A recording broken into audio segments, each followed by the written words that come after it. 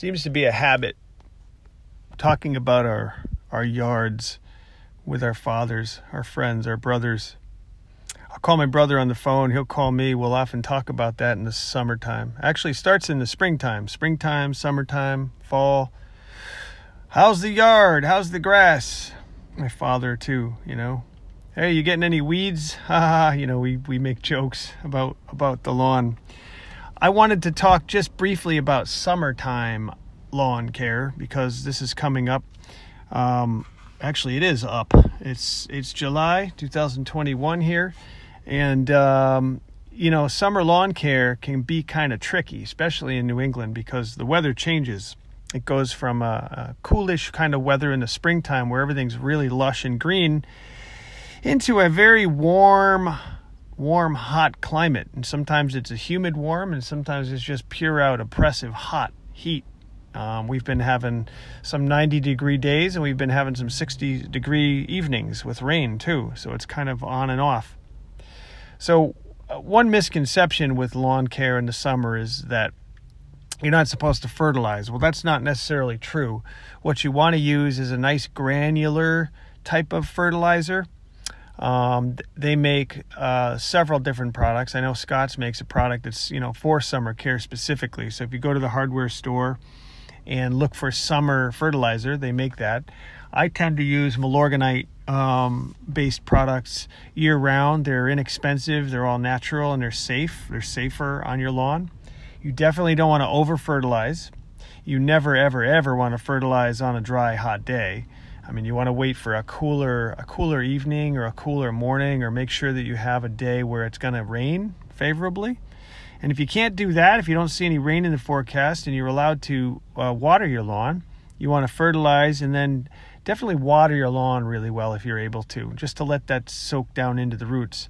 That's really important because if your fertilizer sits on top of the hot, dry grass, it's going to help burn the grass.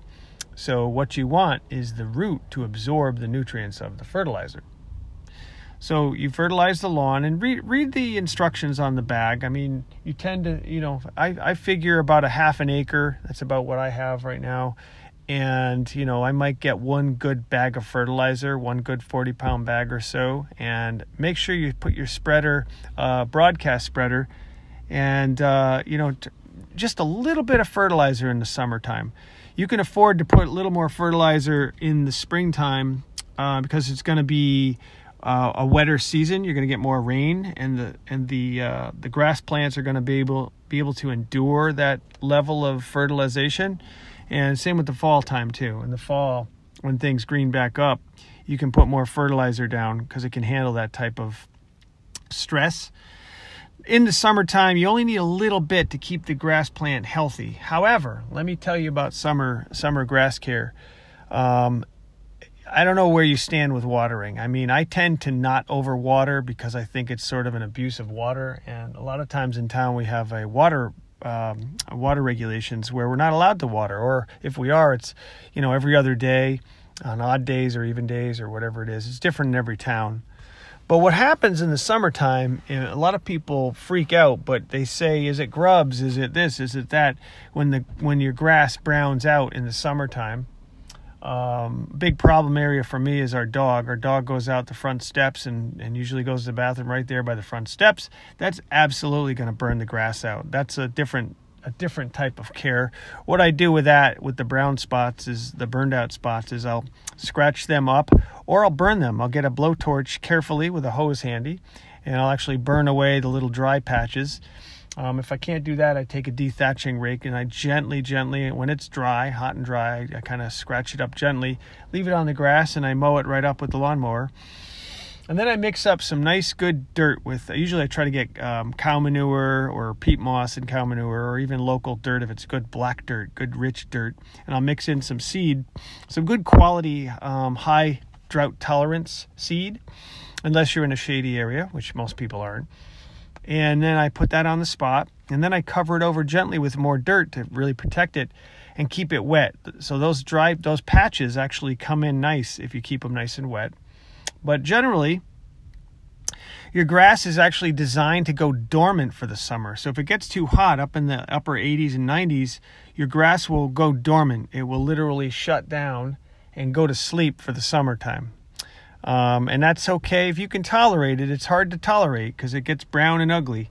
But if you can tolerate that and let that go, let it all go brown, and basically you won't have to mow it much, maybe a little cleanup here or there. But if you let that go brown, later on in the summer, probably late August into September, you'll start to get cooler nights and a little bit more rain, hopefully. And what happens is you're going to start to see little green sprouts come back up. The roots come back alive and send some shoots up. Unfortunately, it takes a little bit of work. You're going to have to get your dethatcher out or rent a dethatcher. I tend to use a brand called Sunjoe. It's an electric dethatching device. It's probably about $100, $120. I've had it. I've probably used it 3 or 4 seasons. So, it beats the cost of renting one. It's very gentle on the grass. I mean, it does a good, decent, aggressive job, but it's not overly aggressive. And I dethatch it on a hot, dry day at the end of the summer. I go over it with the mower, pick up all that fluffy stuff, and put it right in the back of the truck and bring it to the dump and try to get rid of it unless you have a dump spot. So you dethatch, and then if it's really bad, if you have some bare spots, you can certainly overseed it. But usually I don't have to do that. Usually if you have a good quality seed established, it will come up again. Put a little fertilizer at the end of the summer again.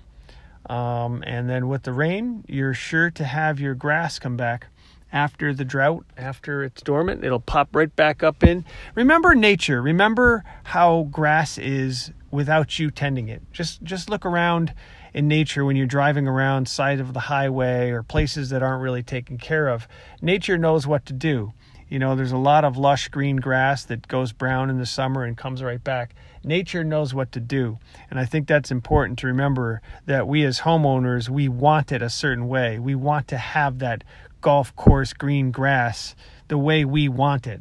And that's what can make it really frustrating. And it gets kind of stressful because we want it a certain way. So just keep that in mind, that's usually the problem.